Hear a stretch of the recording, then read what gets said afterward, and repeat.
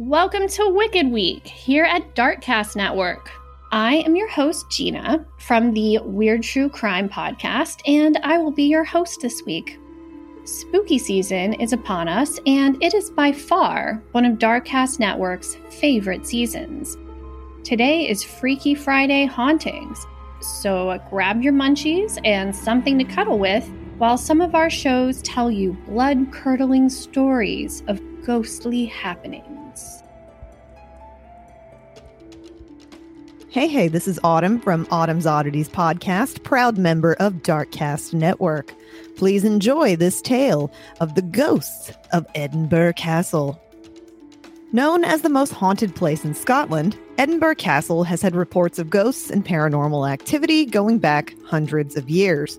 There have been thousands of claims by visitors and staff members, including apparitions, feelings of being touched and pulled, also feelings of being watched, shadowy figures, mists, green lights, sudden temperature drops, the usual stuff, and people suddenly becoming just overcome by emotions. The most common experience is the sighting of apparitions. The sighting of an older man in a leather apron has been seen, as well as a terrifying little headless drummer boy, and of course, the Grey Lady, or Janet Douglas. Other reports include a poltergeist in the castle dungeon and a regular sighting of ghost dogs in the castle's dog cemetery, the most notable being Greyfriars Bobby. The legend of the little drummer boy goes back to 1650 when his headless ghost was spotted playing an old Scottish war tune along the battlements. His spirit appeared when Oliver Cromwell's men were laying siege to the castle, therefore giving credence to the belief that the boy appears when the castle is under attack. He's just trying to defend his sweet castle. Nobody knows who this apparition could be, but anyone living today hasn't witnessed this phenomenon, as Edinburgh Castle hasn't been under threat since the Jacobite uprising in 1745. You're getting a history lesson along with the scary story. Several centuries ago, a secret network of tunnels was discovered underneath Royal Mile that went from the castle towards Holyrood Place. To find out where they lead, the brave souls of the time sent a young piper boy to search the tunnels for them. He set about playing his bagpipes, and the people above followed the sound. The sound was clear for a time until the bagpipes abruptly stopped near Tronkirk on Royal Mile. Several search parties were sent down to locate the boy, but the poor piper was nowhere to be found. Disturbed by the boy's disappearance, the city council ordered that the tunnels be sealed, never to be reopened. Since his disappearance, the little boy playing his bagpipes can be heard from underneath the Royal Mile. Visitors still report this phenomenon to this day. The story of Janet, or the Grey Lady, is a tragic one. Caught in the middle of a family feud, she would ultimately be executed by King James V of Scotland. She was related to her brother was Archibald Douglas, the 6th Earl of Angus, who was the king's stepfather and very, very much hated by the king, and with good reason. He imprisoned him as a young boy. Yeah, I would hold a grudge too, I think. James held a grudge, he did, against Archibald and all the Douglas family. And in 1537, Janet was convicted of trying to poison James, and she was also accused of witchcraft. However, such evidence was very difficult to prove or, obtain in any way. So James had her servants and friends tortured until they gave him the evidence that he needed. Janet was subsequently convicted and burned at the stake outside Edinburgh Castle on July 17th, 1537, with her young son forced to watch. Shortly after her gruesome death, people witnessed the Grey Lady walking throughout the castle, weeping. I can imagine. There has been a defensive fort on the site of Edinburgh Castle since the Iron Age, and in 638 AD, it served as a defensive stronghold for the Celtic-speaking natives when the Germanic forces attacked and claimed the settlement. The Germanics changed its name from Dun Edin to Edinburgh for the first time. Then in 1296, God, these are a long time ago, aren't they? It was overthrown by Edward I of the Scots, and then again by Robert Bruce, who called for it to be burned to the ground. It was rebuilt by and became home to Mary, Queen of Scots, until she was exiled to England, A lot of exiles, a lot of executions. I can see why it's haunted. After which the castle was then partially destroyed by the English, and it was then rebuilt again in 1574.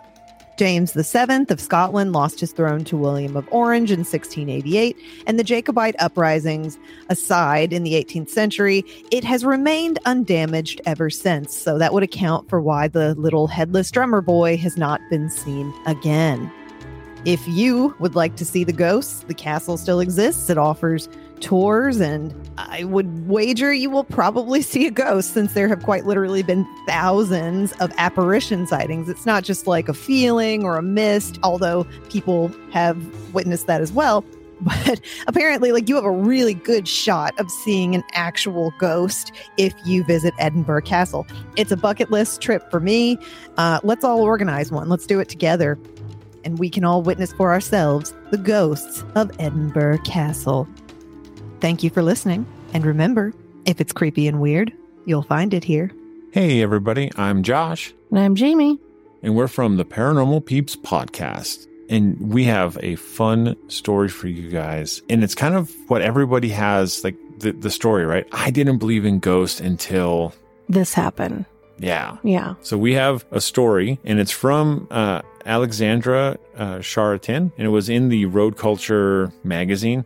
And it says, I did not believe in ghosts until I spent a night alone at the notoriously haunted Stanley Hotel. But this isn't the Stanley Hotel that you're thinking of in Colorado. It is not. It is not. This is another Stanley Hotel. Which I had no idea until I read this article. Me neither. So this Stanley Hotel is actually in upstate New York. Okay. So it goes, as I'm driving the winding road to the Stanley Hotel, which sits in the foothills of the Shawangunk Mountains in upstate New York, I passed several abandoned motels, 2 active correctional facilities, and the Witch's Hole State Forest. If I didn't already have a reservation, I might have been concerned when I pulled up to the hotel at dusk. At first glance, the 3-story white clapboard structure and most of a main street in the tiny hamlet of Napanock looks abandoned. I'm checking in to this allegedly haunted hotel in the search of ghosts, and I don't have to wait long to find one. A freshly painted sign on the porch that reads, Welcome to the Stanley Hotel, prominently features a ghost. His arms are crossed, but he's smiling. In contrast to the dilapidated exterior, the inside of the hotel is bustling. 2 couples check in ahead of me, and when I step up to the counter, manager Kim Vitale asks, how many people are in my party? Just me, I say. A woman behind me gasps. You're brave, she says. The Stanley Hotel has more than embraced its spooky reputation. Now officially called the Haunted Stanley Hotel, they offer private investigations, provide a list of the most haunted rooms, and share evidence in the form of videos and electronic voice phenomenon, EVP recordings. A stained glass window above the entrance declares, the spirits are in. In addition to a continental breakfast, my overnight stay includes a 5-hour staff-led paranormal investigation from 8 p.m. to 1 a.m., followed by free time to investigate at my leisure. They provide equipment, flashlights, K2 meters, vibration balls, temperature sensors, frequency scanners, and encourage guests to bring their own. They have a lot of stuff. That's actually kind of nice. There are a few ground rules, but they're simple. No weapons or alcohol are allowed on the premise. Guests should talk in a normal voice. Whispering may be mistaken for an EVP. Take photos with flash and in 3s and record everything. It's okay to be skeptic and a non-believer, but I ask that you keep an open mind, Vitale says.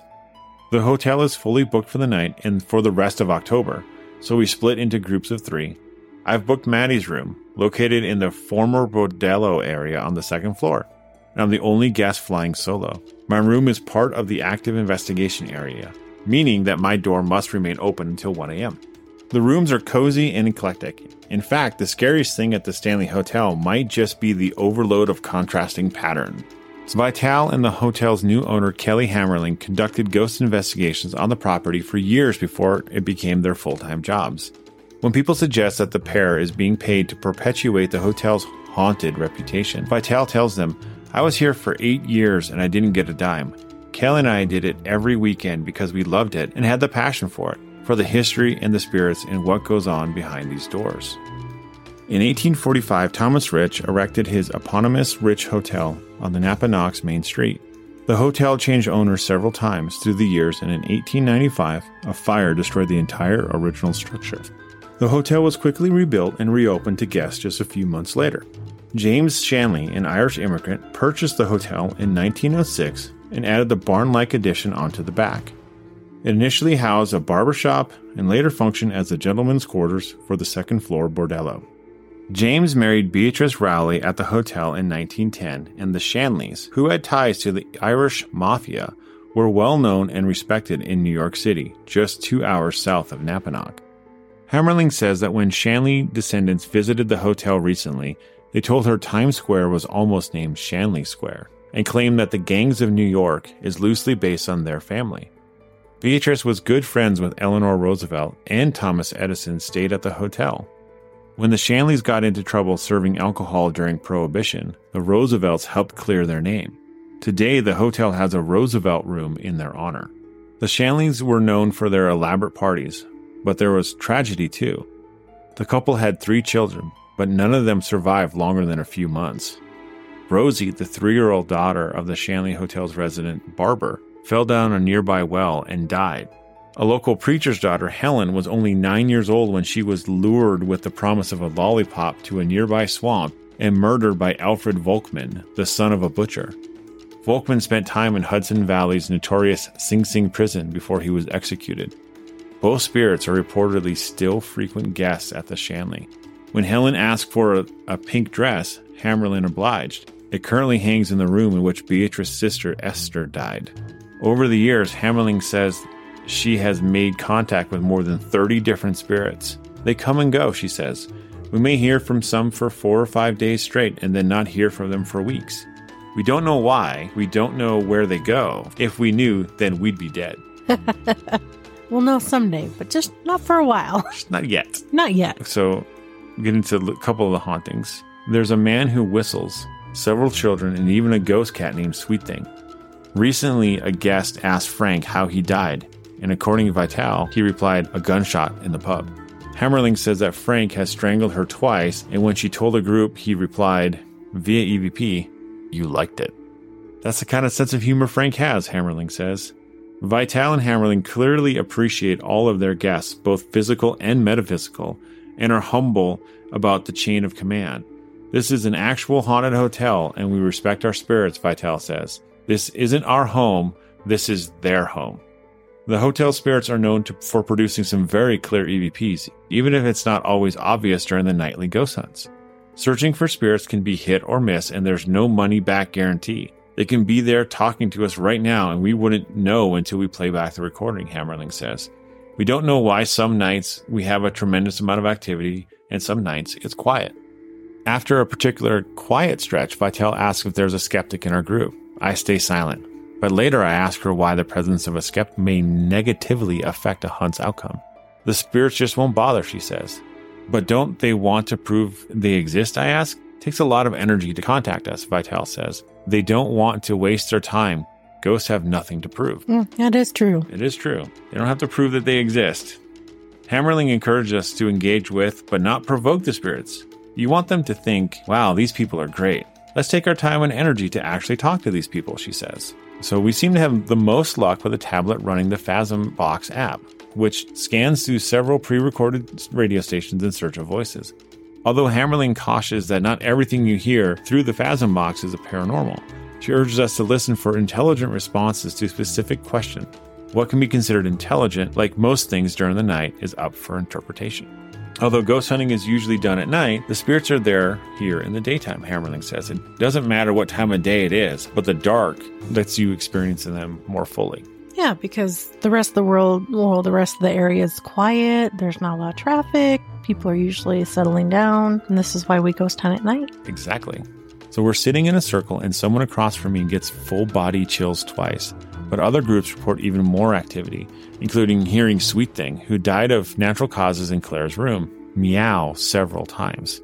We asked Joe questions about his history with the Mafia. How many people have you killed? What's your weapon of choice? And finally, why don't you like women, Joe? With no responses, at one point Hammerling thinks she hears someone say, hi, Karen. But there's no Karen in our group. You may be saying overprivileged women. Quit being a Karen. I don't think that they're really familiar with today's term of herring. They might not. Shortly after Hammerling and her husband purchased the hotel, he was cutting wood in broad daylight when he yelled for his wife. He wouldn't say why he called my name. I thought he cut himself, Hammerling says. But 3 weeks and 3 drinks later, he admitted that he had been spooked by the sight of a mysterious woman who appeared next to him. And he's a skeptic, or was a skeptic, I should say, Hammerling says. In the hotel's great room, stacks of composition notebooks contain the notes from previous guests. Had a lovely New Year's Eve in Anna's room. Anna and Tim write. Awakened at dawn by the scratching at the window, a friendly squirrel or ? Another page contains a sketch of one of the hotel's beds. An arrow points to the figure looming nearby and the guest writes, she is always watching. Whether someone is watching or not, when 1 a.m. rolls around, I am ready for bed. I slide under the covers, close my eyes, and fall asleep quickly. Around 2:30 a.m., however, I jolt awake. My heart is racing, and my body is racked with chills. I switch on the light and pile on more covers, but my teeth keep chattering uncontrollably. I take deep breaths and eventually fall back into a fitful sleep, but the light stays on until morning. We've done that a couple times. Yes, we have. Where we've turned on the light and left it on all night until morning. Yep, getting ice cold breath in your face in the middle of the night. Yep. That'll do it. That'll do it. But I think, honestly, the story brings out some really good points about not provoking, being respectful. Yep. Not going on a ghost hunt inebriated in any way. Exactly. Not to mention it's just dangerous trying to walk around in the dark. I mean, sober and trying to do it in drunk would be hazardous. Well, not only that, but you leave yourself really open and vulnerable. Yeah. And that's never good. Never good. So honestly, I highly recommend if anyone wants to go stay at this hotel, it is open and they do take reservations and you can go check them out. Yeah. And if any of our listeners have stayed at this hotel or have seen it, known about it, and have any extra information, let us know. Share. And as always, stay ghosty, my peeps. My name is Brenda, and I'm the creator and host of the podcast Horrifying History. Are you into the dark side of history? Horrifying History tells you about the side of history that people don't normally talk about. We tell the tale of haunted places, infamous true crimes, the paranormal, unsolved mysteries, and then we look to history to see where the truth actually lies. Do you know what our listeners ask me the most? What they want to know is, do I believe in ghosts? I understand why I'm asked this. After all, I do tell spooky stories every Wednesday. But since I do not tell people what they should believe in or not, many are not so sure where I personally sit concerning this debate. So today is the day I come clean to you all. I'm a believer. It would be hard for anyone to find a person who worked in frontline healthcare like I have who doesn't believe in some sort of continuation after death. But let's just say, my spooky friends, I have seen some very strange things. But my belief in spirits did not come from my chosen career. It actually came when I was very young, but at the time I had no understanding of what I saw. It wasn't until I became older that I came to understand what I saw one summer day when I was 3 years old, and that is where our story starts today. I grew up on a farm on the northeastern side of the province of Alberta in Canada. As an adult, I see my childhood as one of two ways, full of blessings and full of danger. As a kid, I was allowed to run and play as far as my eye could see. Animals were my best friends, and when I hit the edge of my parents' farm, I could just keep walking and hit my parental grandparents' house. They lived nearby, and my grandparents' home was my second home. Now, as for the danger, this is something that every single kid who grew up on a farm understands as an adult. There are sharp and pointy things everywhere, poisonous chemicals, wild animals, and very little direct parental supervision. This ruled our lives alongside hard work. Now, personally, I have no idea how I survived childhood, and the story I'm about to tell you should have ended me, but instead, it put me on a lifelong path to try to learn more of what happens after we die. So as I said, our tale starts when I was 3 years old. For those of you who were not raised on a farm, children are free labor. It doesn't matter how old or young you are expected to help out. So on the day in question, my dad was in the middle of breaking new land, so just so you all know what this consists of. Machinery is used to rip out any of the trees that are standing. Then comes the process of removing any tree roots and rocks that could cause damage to future farm equipment. You have to pick those roots and rocks. This is back-breaking work, even for a 3-year-old. Roots need to be cut out by hand, but my dad gave me my very first little hatchet and a pair of little work gloves and told me to go with my mom and siblings to pick some rocks and roots. It was the first time that I was included, so I was pretty excited to be part of the big kids club. So out that day we went to the fields. At the end of the day, I was honestly filthy, but pretty proud of myself. Then my dad told my brother and sister and I to jump into the bucket attached to the front of the tractor so we can travel home. For a farm kid, riding in the bucket of a tractor was our version of an amusement park. I happily jumped in, while I heard my dad tell my older brother and sister to watch me. But let's be honest here, my spooky friends. If you had smaller brothers or sisters, I'm pretty sure that your parents asked you to watch your siblings. We all know, though, that the older ones do not watch the younger ones as much as a parent may hope. So, as I climbed into that bucket, I knew that maybe I could get away with some stuff. You see, I had a plan in what my 3-year-old brain thought was fabulous. When my dad would start driving the tractor, I would stand on top of a huge rock that he placed in that bucket. That way, I can see in all directions. I would be the queen of the farm. But as you guys probably guessed, this was an amazingly bad plan. Rocks don't have seat belts. So as this tractor started to move, I climbed on top that rock and quickly looked to the right. Yep, just as planned, my brother and sister were totally ignoring everything I was doing. I decided that this was my time to stand up. And as soon as I did, that tractor hit a bump. The next thing I remember seeing was the underside of the tractor's engine as I hit the ground. I was run over by the front left tire of the tractor, and then I saw the huge dual tires coming for me next. I turned my head to the left, and the tractor skidded to a stop with those big tires stopping just as they touched my body. Then I saw my mom and dad at my side, and let's just say they were totally freaking out. After all, they kind of just ran their kid over with a tractor. So after they started the poking and the prodding and asking if I was okay, I asked them a question. You see, as I hit the ground and was run over by the first tire, I saw a man standing behind the tractor. He looked exactly like my dad, with a couple differences. My dad and I shared the same hair color, black, but this man's hair was snow white. My dad would always wear jeans and a flannel shirt. This guy was wearing pants that looked like they were from the 1940s. They were woolen with a sharp pleat in the front of the leg. He also wore suspenders, and my dad never wore suspenders. This guy also wore a white ironed long-sleeved shirt, and my dad, he was all about the plaid. So I asked my parents, who's the man behind the tractor? My mom and dad then told me nobody was there. What was I talking about? But I was insistent. There was a man there. So I started to tell my parents what he looked like. They promptly brought me to the hospital positive that I had an acquired brain injury. They also said that I would never ride in the bucket of a tractor again, and the horror of losing this privilege made me stop talking about the man behind the tractor. But I didn't forget him. I also knew what I saw that day was true, but I didn't bring it up to my parents. After all, would you want to be reminded about the day that you ran over your own child with a tractor? So as I started to get older, I thought about this man less and less. I finally came to the conclusion that this would just remain a mystery, and now I think that, well, maybe that wasn't the plan at all.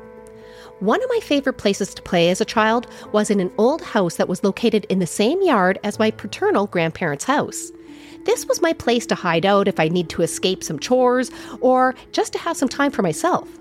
It was a handmade log cabin that had a porch on the front of it. On that porch was a porch swing, which I would sit in for hours and just watch the day pass by. When I was about 6 years old, I went out to sit on that swing. I looked down and saw something shine from one of the small spaces that was between the planks of the boards. So I got down to take a look and found what I thought was a coin. It was oxidized, and it had a picture of a man carrying a boy on his shoulder on one side. On the other side of this coin, it said, "I'm a Catholic. In case of emergency, call a priest." Now, I thought this was hilarious, and I couldn't help but think that, I'd rather call an ambulance. But it was that very second that I knew that this coin would be my good luck charm. And it honestly was. For every quiz or school test that I did, that coin was in my pencil case. If I went on a trip, the coin was in my pocket. Every major life event, that coin was with me.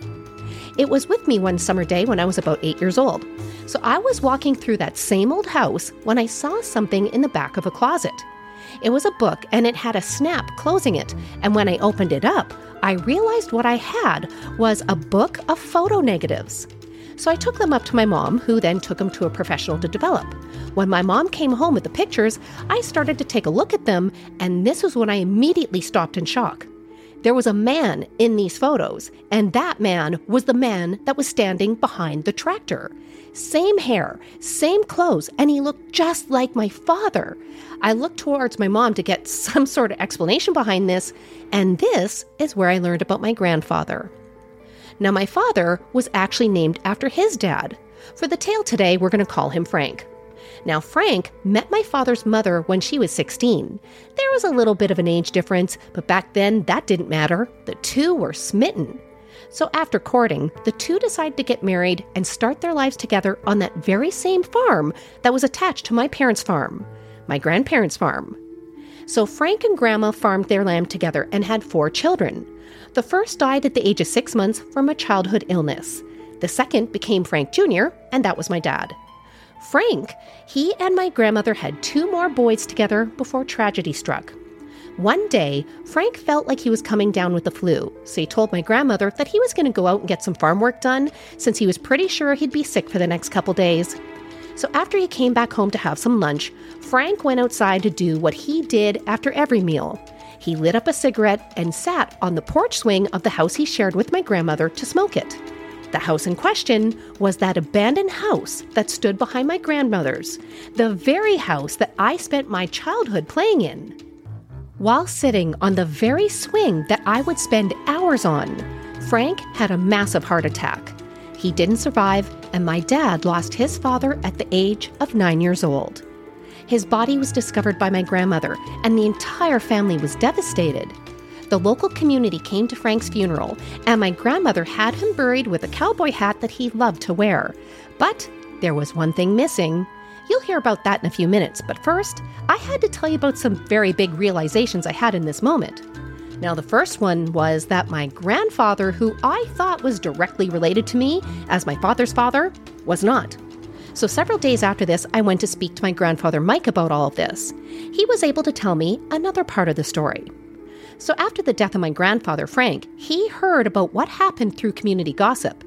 Mike and his siblings grew up near my grandma, and they were all old school friends.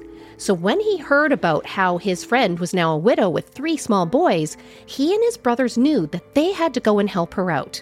So they would all regularly go to my grandmother's house to help her farm the land. Now, I'm going to directly quote my grandfather Mike here in what he said next. After a couple years, I became the luckiest man in the world when your grandmother and I fell in love. Not only I gained my beautiful wife, but a whole family at once. There is no difference between the children that your grandmother and I had together and the ones she brought into our marriage. Your dad and all our kids are just that, all of my kids. You are no different than any other of our grandkids since we love you with all our hearts. Now, honestly, I still miss my grandfather Mike every single day of my life. Now, on to the second realization I had. It was that my parents both believed me the day I got run over by that tractor, that my grandfather Frank came to visit. After they heard what I was telling them in the field that day, they knew what I was saying was true. I didn't know anything about Frank at that time, and I never saw a picture of him. But they both were not only freaked out that they ran over their kid, but that my dad's dead father came over to ensure that I was okay. Many of you likely think that this may have freaked me out a bit, but it didn't. It kind of made me feel pretty loved. After all, a man who was dead for years came back to see if I was okay. I felt like there was somebody protecting me, but I didn't actually realize how much until years later. So when I was about 18 years old, my sister told me that a local antique expert was coming into town. She said that I should take my lucky coin to find out what it is and solve that mystery. So I brought it to the store hosting that antique expert, and he inspected it. He told me that it wasn't a coin. It was a pendant. He said that he could see the area to where a chain that held it to that pendant snapped. So St. Christopher was a martyr that was killed in the 3rd century, and the most famous legend about him is that one day he carried a child who was unknown to him across a river. As he carried the child got heavier and heavier, and soon he was struggling. But St. Christopher was determined to help this child and got him to the side of the river safely. This is when the child revealed themselves to be Christ, and this is why St. Christopher is the patron saint for travelers. After hearing this tale, I decided to go get this St. Christopher pendant cleaned up and fixed to be in its original form. So when I went to pick it up, I was able to see it clearly that it was jewelry. So when I started looking for a chain to put it on, I quickly decided to put it on a thick silver rope chain. The jeweler, he questioned my choice, saying that chain, it kind of looked a bit masculine. I thanked him for his opinion, but for some reason, that chain looked like it belonged to the piece. I soon left the store with my new good luck pendant on a chain around my neck. So several weeks later, it was Christmas Day, and I was really excited to go see my father's mother. I hadn't seen my grandmother for a couple months at this time, and I really missed her. So when I walked into the house that day, the way she looked at me made me want to turn around and run away. She quickly opened her arms to me and then dropped him and stared at me in shock. She pointed directly to my chest and said, "Where did you get that?" I looked down to see my pendant, and I told her the story of what happened. This is when I was given the rest of the story. When my grandfather Frank fell to the ground off that porch swing, he was wearing that same pendant. He wore it every day, and on this day, the chain broke as he fell to the porch having the heart attack. After he passed away, my grandma searched the area around and under the deck for this pendant. She was able to find the chain, but not the pendant. Now, she was heartbroken and felt, well, that's the end of the story. But she never expected that over 40 years later, that she would just turn around and see this pendant on the neck of her granddaughter. She also never expected it to be what looked like on the exact same chain that Frank wore the pendant with. At this point, I was honestly in shock. So my grandma then quickly got up and she went to her bedroom. She pulled out that original chain, and it was a rope chain that was the same length and appeared to look like the one that I wore.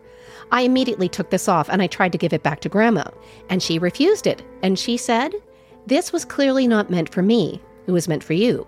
Frank clearly wanted his granddaughter to wear it, so please always wear this with pride." So to this day, I wear this pendant every time I'm worried or stressed. I wear it when I travel, but I did make one change to this pendant. On this chain now sits the pendant with a gold ring. I received this ring after my grandmother died, and it was her original wedding ring with Frank. So when I received it, I knew it had to go on the chain with Frank's pendant. That day was the first day that these two items had been together since August of 1947. If there's one thing that I do know, is that my grandparents are with me always, and that Frank has been watching over me my entire life, even when I do really stupid things like getting run over by a tractor. Thank you all for listening to the story of my grandparents. Now, if you want to hear more tales like this, you can subscribe to Horrifying History wherever you listen to your favorite podcasts. To get even more spooky content, though, you should join us on Facebook at Horrifying History, on Instagram and Threads at Horrifying_History, or on Twitter at HorrifyingHIST1. Hey, spooky friends, it's Aurora from Burnt Marshmallows Cozy Mysteries. You may recognize my voice from Murder News, but I have a new-ish podcast for those of you that really love whodunits and spooky campfire-style stories. In today's story, I have a ghost story for you called Home. Olivia's French bulldog Tater was the epitome of canine contentment, his jowls flapping gently in the wind as he hung his head out the car window. Olivia stole a glance at her furry companion and managed a weak smile. "I'm glad one of us is excited for this drive," she said, her voice carrying a mixture of exhaustion and resignation. Driving through the familiar streets of Maplewood, Olivia was engulfed by a tidal wave of memories, each one a sharp pang of nostalgia and regret. The town held fragments of her past, fragments she had desperately tried to forget. Spotting the school, she remembered all the times her mother had forgotten to pick her up. She recalled the last glimpse of her father at the Waffle House, his face etched with sadness before he disappeared from her life. The death of her mother hadn't come as a surprise. Her mother had been struggling with alcohol use since Olivia was a child, seeking solace in a bottle as her life unraveled.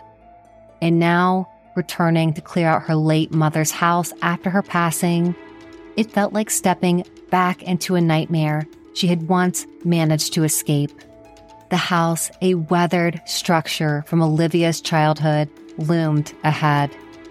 The grass in the yard had grown untamed, the once vibrant garden reduced to wild, overgrown chaos. On the porch, there was an old wooden chair, weathered by countless storms, marking her mother's favorite smoking corner. Despite the passage of years, Maplewood hadn't stood still. A rush of new families had flooded into town during the lockdowns, fleeing the nearby city in search of refuge and space. Their arrival had inflated property values, turning what was once a modest home into an unexpected windfall. Olivia tried to find solace in this fact, knowing that selling the house would at the very least bring some positive change. As Olivia put the car in park, a message popped up on her phone. It was her partner, Eric. He asked, "How's the drive? How are you holding up?" Olivia quickly typed back, "Just got here, miss you already." She took a deep breath as Tater panted excitedly next to her. "All right, I guess we got our work cut out for us."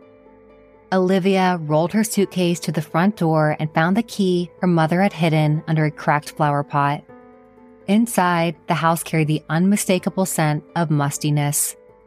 Despite her mother's mental health struggles and alcoholism, it was surprisingly tidy. She set out a bowl of water for Tater and decided to start the daunting task of packing, beginning with her old room. Stepping into her childhood sanctuary, it was like entering a time capsule. Posters of Bikini Kill and Hole adorned the walls, faded relics from her teenage years. She couldn't help but giggle at the sight of her old closet, filled with an impressive amount of satin and silver attire from the 2000s. Just then, as Olivia sorted through the nostalgic clutter, she heard the front door slowly creak open, and Tater darted out, barking furiously. Panic gripped Olivia, and her eyes scanned the room for something that could be used as a makeshift weapon. Her gaze landed on a hand mirror resting on her old vanity, and she slowly crept out into the living room.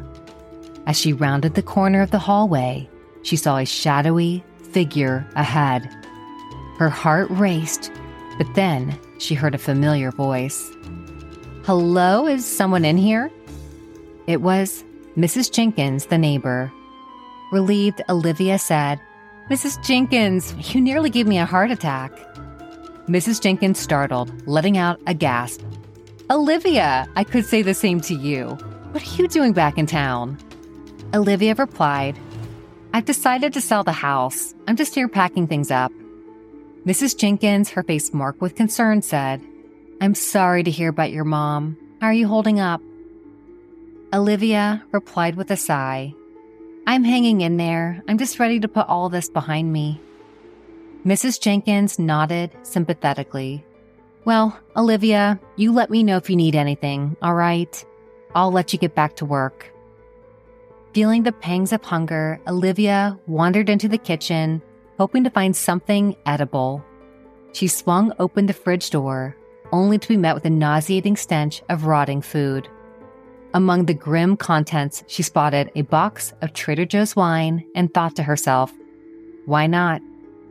She poured herself a glass, took a sip of the wine, and started tossing spoiled food into the trash can. As Olivia worked her way through the kitchen, sipping wine, she suddenly heard Tater's low growl. She went to investigate and found him at the top of the stairs, staring down at the darkness. She called him back and with a sense of trepidation, turned on the light to investigate the basement. Carefully descending the creaking stairs, Olivia found herself in a dimly lit space. Her eyes settled on the washer and dryer and some clothes her mother had left hanging downstairs. There was an eerie stillness to the basement, broken only by the distant hum of the appliances. Suddenly, the overhead light flickered and then went out entirely. She quickly grabbed her phone and turned on the light to scan the basement, but nothing seemed out of place. Olivia made her way back upstairs. She closed and locked the basement door, telling herself Tater was just doing weird things dogs do. She then continued her assessment of the house, mentally calculating how many boxes she would need and what items might fetch a decent price in a garage sale. As she entered her mother's bedroom, Olivia found herself standing before the medicine cabinet. She couldn't help but linger over the array of prescription bottles. There were medications for blood pressure, diuretics for cirrhosis, and antipsychotics for schizophrenia. Olivia knew her mother had been diagnosed with schizophrenia later in life, after she had started hearing voices around the house. She had been convinced the house was haunted, but Olivia had never experienced anything unusual in the house during her own childhood. After her trip to Lowe's, Olivia returned home, ready to dive back into packing away the old memories. The Trader Joe's wine became her reluctant companion as she sifted through the remnants of her past. The next morning, she awoke abruptly on the couch to the sound of her phone buzzing. Groggy and with a pounding headache, she answered, "Hello?" Eric's voice came through on the other end, tinged with concern. "Hey, I thought you were going to call last night. Is everything okay?" Olivia's mind raced as she tried to piece together last night's events. "I'm sorry. I guess I must have had a little bit too much wine and fell asleep early."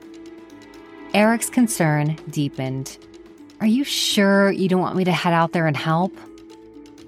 Feeling embarrassed about her behavior, Olivia replied, "Let's save those vacation days and do something fun after we get rid of this house."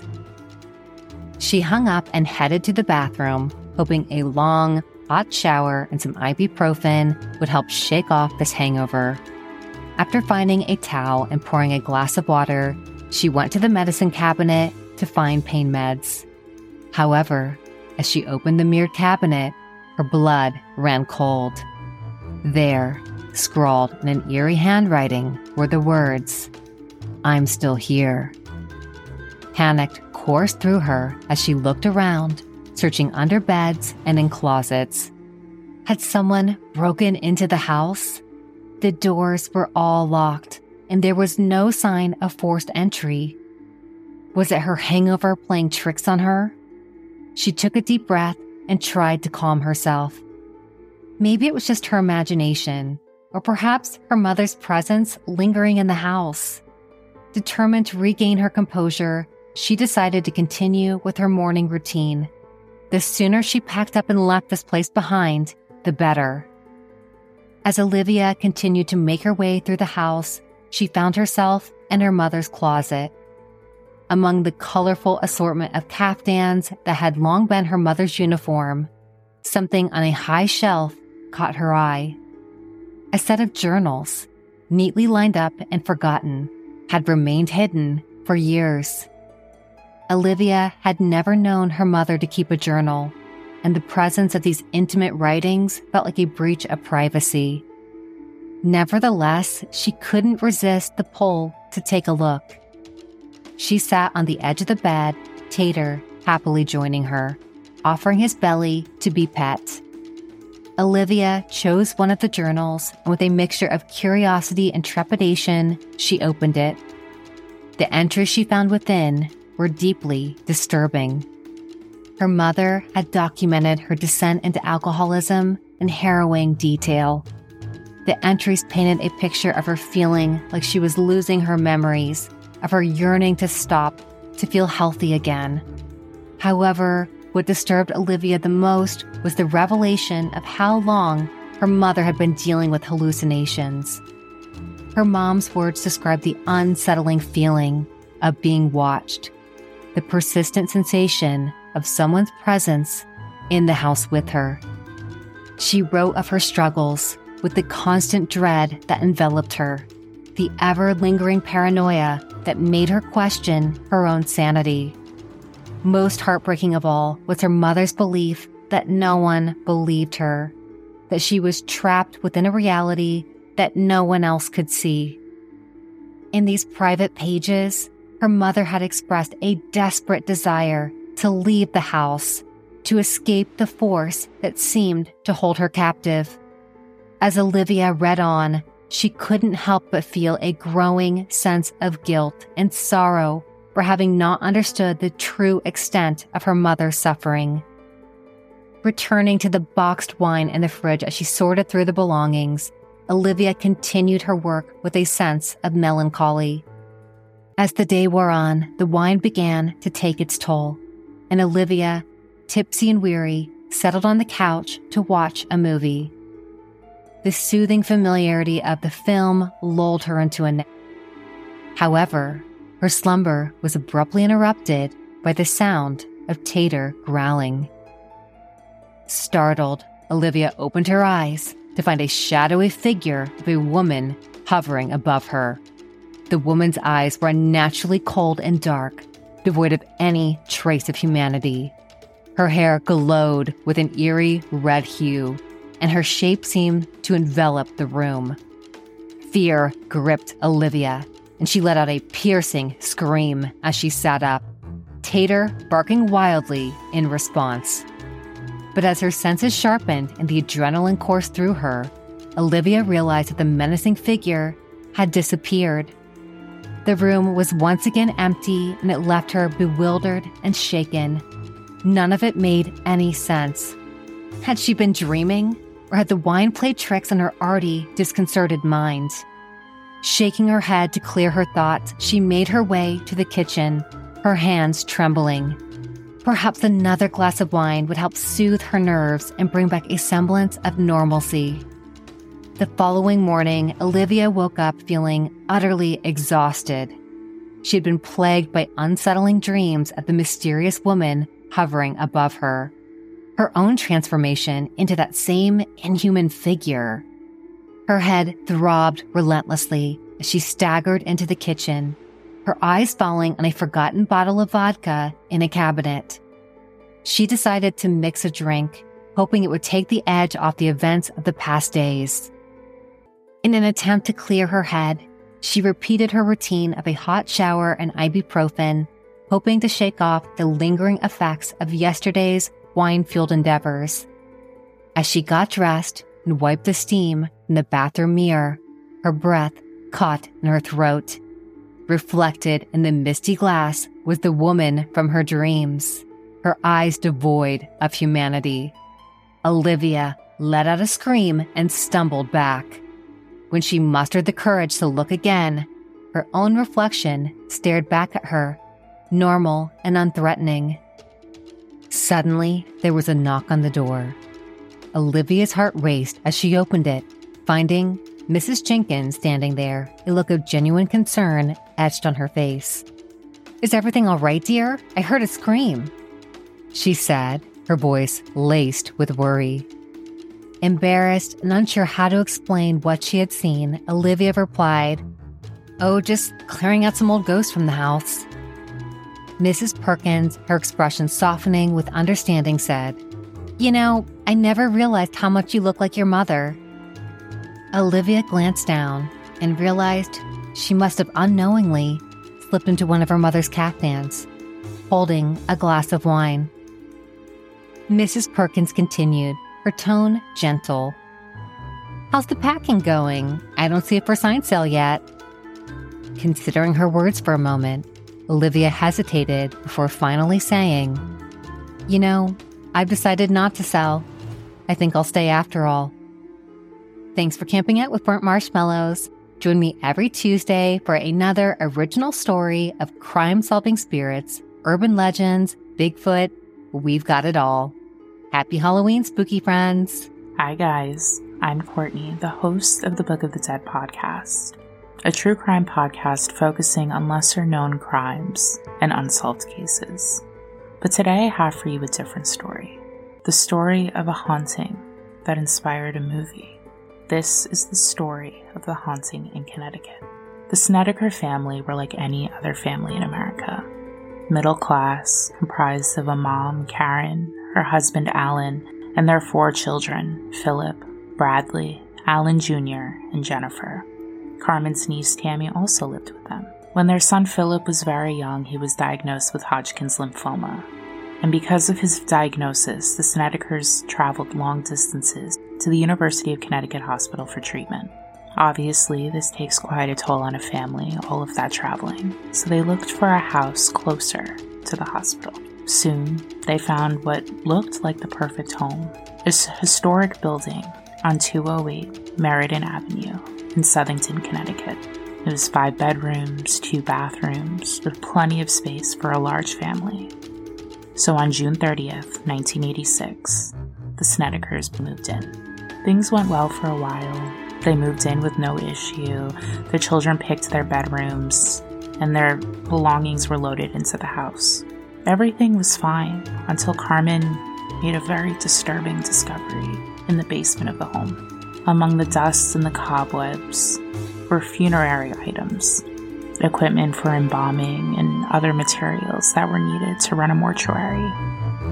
Carmen claims that they had no idea that the home was once a funeral parlor, that when they toured the home, she couldn't even enter the basement because renovators and contractors had blocked the basement door.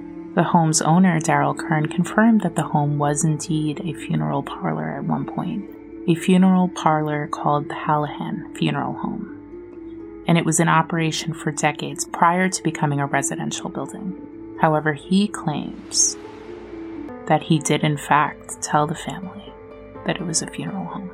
This revelation did not stop Philip and Bradley from claiming the basement as their own bedroom. They wanted a private space, and this was a big area with plenty of room for the 2 of them compared to the bedrooms in the upper floors. According to legend, they reportedly slept in the casket room, down the hall from where the embalmings were conducted. But the family would not know peace from the first night that they stayed in their new home. The paranormal activity started almost immediately, as soon as the sun set, and Philip was their primary target. Carmen claimed that Philip would see a young man with long black hair, and this man would talk to Philip every day. Sometimes he would threaten Philip, other times he would stand and watch him, other times he would say his name, terrifying him. Soon enough, however, the activity spread to other family members, and it wasn't just a ghostly apparition watching or speaking to them. Carmen claimed that while she mopped the floor, the water turned into blood and smelled like rotting flesh. But most shocking was the claim that Carmen and Alan had unknown forces assaulting them in the night. And they say that when this started, the apparitions took a deeper interest in Philip. Soon enough, his personality began to change. He was irritable and reckless and cruel, so cruel to his siblings. He locked his brother in a chest and walked away. He would spin his brother Bradley on a gurney over and over again until Bradley begged and begged and begged him to stop. Finally, the attacks from Philip escalated and he attacked Tammy, and he was forcibly hospitalized for 45 days, eventually being diagnosed with schizophrenia, after he confided in them about the entities that he was seeing. Finally, the Snedekers sent Philip away to live with some relatives, and Philip got better. He stopped hearing voices, stopped seeing spirits, but the Snedekers still lived in fear. So they contacted Ed and Lorraine Warren, paranormal investigators, clairvoyants, and demonologists, as well as a priest to do an exorcism in the home. On September 6, 1988, they claim a priest performed an exorcism on the house, and the family reported that the paranormal activity just stopped. After 2 years in the home, they finally moved out and never returned. But the Roman Catholic Church claims that they never once authorized an exorcism to be conducted. The Snedekers went public with their experiences before they even left their home. But Daryl Kern notes that this paranormal activity that they claimed was so rampant only seemed to escalate when the family was behind on their rent. Even their neighbors believed it to be a hoax, claiming that the family was happy whenever they were outside, not the terrified neighbors that they claimed to be. And even Philip's friends said that Philip was quite the storyteller and always had to be the center of attention. Now, some people still debate whether or not this story is true, but even if it's not, the story of the haunting in Connecticut and the Snedeker family themselves are part of one of the greatest ghost stories in American history. Hello, my name's Jasmine Castillo, and I am the host of Hands Off My Podcast. My podcast covers ethical true crime cases of people of color and the queer community. And I will be talking about the haunted Donkey Lady Bridge in Texas. Now, San Antonio has its very own Anna Mother that hides out under a mysterious country bridge. The old Applewhite Bridge is only about half an hour's drive away south from downtown San Antonio. This bridge is locally known as the Donkey Lady Bridge. It is reported that the Donkey Lady Bridge is haunted by the ghost of a woman who was disfigured in a fire. As such, it has become a local landmark steeped in folklore and urban legend. Located on the outskirts of San Antonio, Texas, this bridge is a source of intrigue and mystery. Her story dates back to at least 1950s, but it could be even earlier, as far back as the 1800s. However, the versions of the story are largely consistent with only minor variations. Just like the typical folklore, there are several versions of the legend of the Donkey Lady. One tells the story of a woman whose husband started a fire in their house. This fire kills their 2 children and the husband. The wife was left horribly disfigured. The most common version of the legend tells of a woman who lived on a farm with her husband and a donkey. The woman was said to be cruel to the donkey, often beating and neglecting its care. One night, the husband, enraged by his wife's mistreatment of the animal, set fire to the home. The woman was caught in the blaze and was severely burned, her face becoming disfigured beyond recognition. In some of these other versions of the story, her soul merged with that of her domesticated donkey. In others, she is said to have been driven mad by the fire, and now roams the area around the bridge, attacking anyone who dares to cross it. Legend says that when her physical injuries healed, her face was saggy, and her fingers had fused together, making them look like hooves. Thus, she earned the name Donkey Lady. Legend says that she went crazy mourning the deaths of her children and remained in the area of Bexar County. She haunts the swampy land near the bridge called the Donkey Lady Bridge. Another spin-off on this folklore is that a traveler started the fire. Allegedly, a wealthy merchant's son was passing by the farm when he began to tease a horse or mule on the property. In response, the animal bit him. He then proceeded to beat the animal until the woman and her husband heard the creature's cries.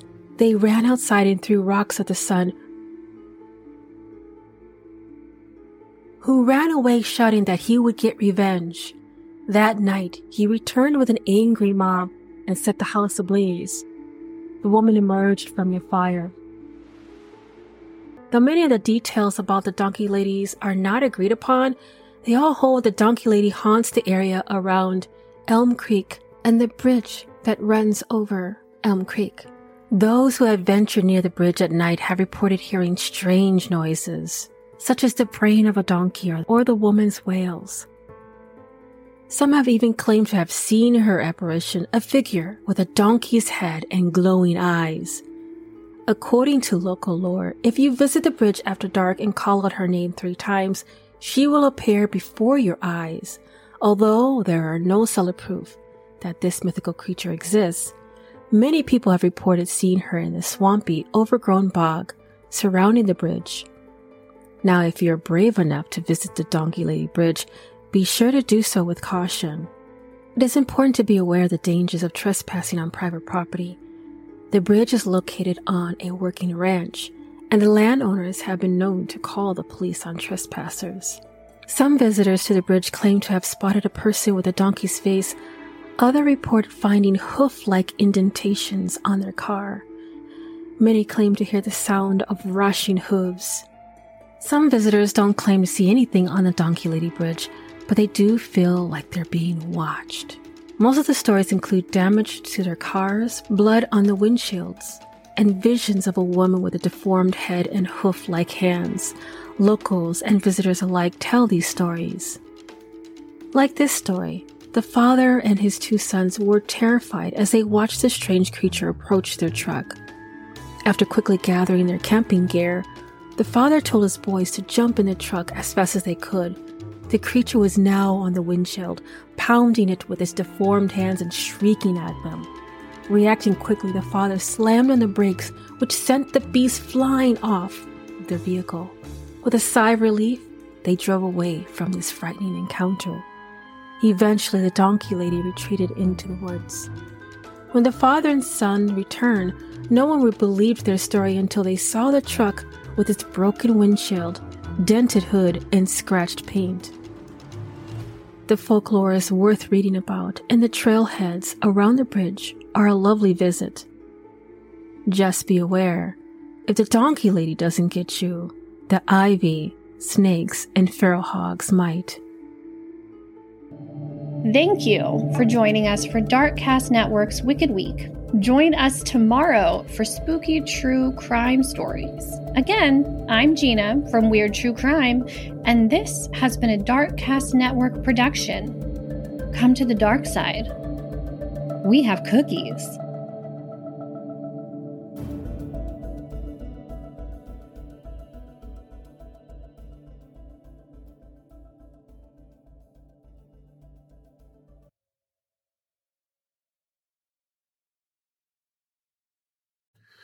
Thank you for listening to the Paranormal Peeps podcast.